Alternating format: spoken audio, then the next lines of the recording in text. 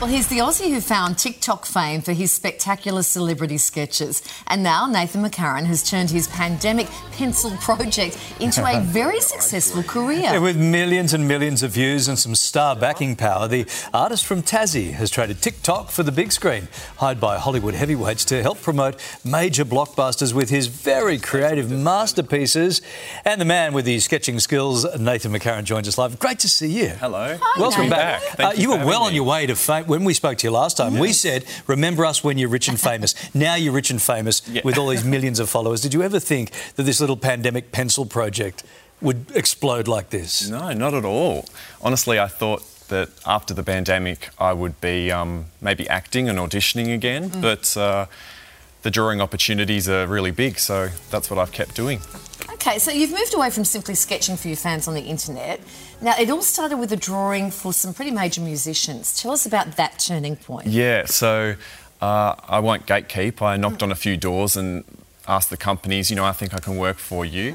And Universal Music was the first company that I worked for. I did an album launch with Juice WRLD, and I did a single for Katy Perry, and I even did a redesign for a Red Hot Chili Peppers album as well. So it was quite cool. And I think once Universal worked with me, other companies wanted to jump on board too.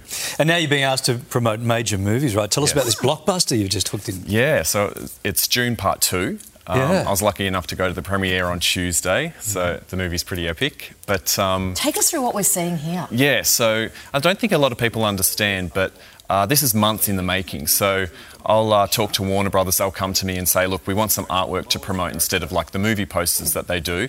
And for months we collaborate, and when I have my final art piece, it gets sent to LA for approval and then it comes back down. So by the time I've finished it, it's been months in the making, and my reward, I guess, is to go to the premieres and enjoy myself. Wow. But also, because of the way TikTok works and social media, everyone loves to see the process as well. Yeah, that's what I do. So that's a really important part of it, isn't it? I don't filming. just show like my final piece there, I'll show the process of me drawing it. Spectacular. Yeah. Amazing. Your work even debuted at the Oscars ceremony. This was in 2022. Tell us about this. It was kind of crazy. I drew Bruno from the movie Disney's Encanto. We don't care about Bruno. Stop, Carly. Stop, please stop. That's right, though. That Bruno, yes. And I had to check my emails because I didn't believe it when it happened. I showed my manager and he's just like, it's real. The Academy Awards have emailed you. You have to reply. I was like, OK. So I gave them permission to use my artwork, and it was used as like part of 20 viral videos. They were dancing, some with costumes. Obviously, mine was drawing. And on a slideshow there, it was used as a backdrop. Can you believe this stuff? Well, as an actor, I hope to get to the Oscars someday. Yeah, another way. And my artwork bet me to it. OK, now one project you're really proud of at the moment, the Disney animation. Tell us all about that. Yeah, so that was Wish, which came out, I think, at the end of last year, start of this year. Yeah. And Disney said, we want to do something that you haven't done before, but we've done when we first started 100 years ago, and it was a Disney flip book. So I loved those as a kid. We're talking about like 150 pages for about 15 seconds of animation. So that's my flip book there. It's it was a lot of work, but so worth it. It was so cool. I'm so happy that Disney asked me to do that. Oh, that would be bringing back so many memories for a lot of people. Yeah. Yeah, lovely. Now, you've got some fans in the likes of, say, Whoopi Goldberg, Rihanna. How has your work captured their attention?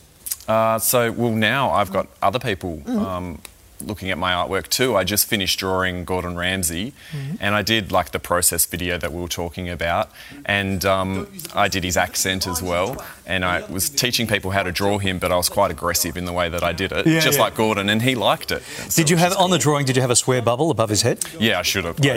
Like two sandwiches saying you. Hey, we got to go. What's your favourite drawing that you've done? I think my favourite is David Attenborough.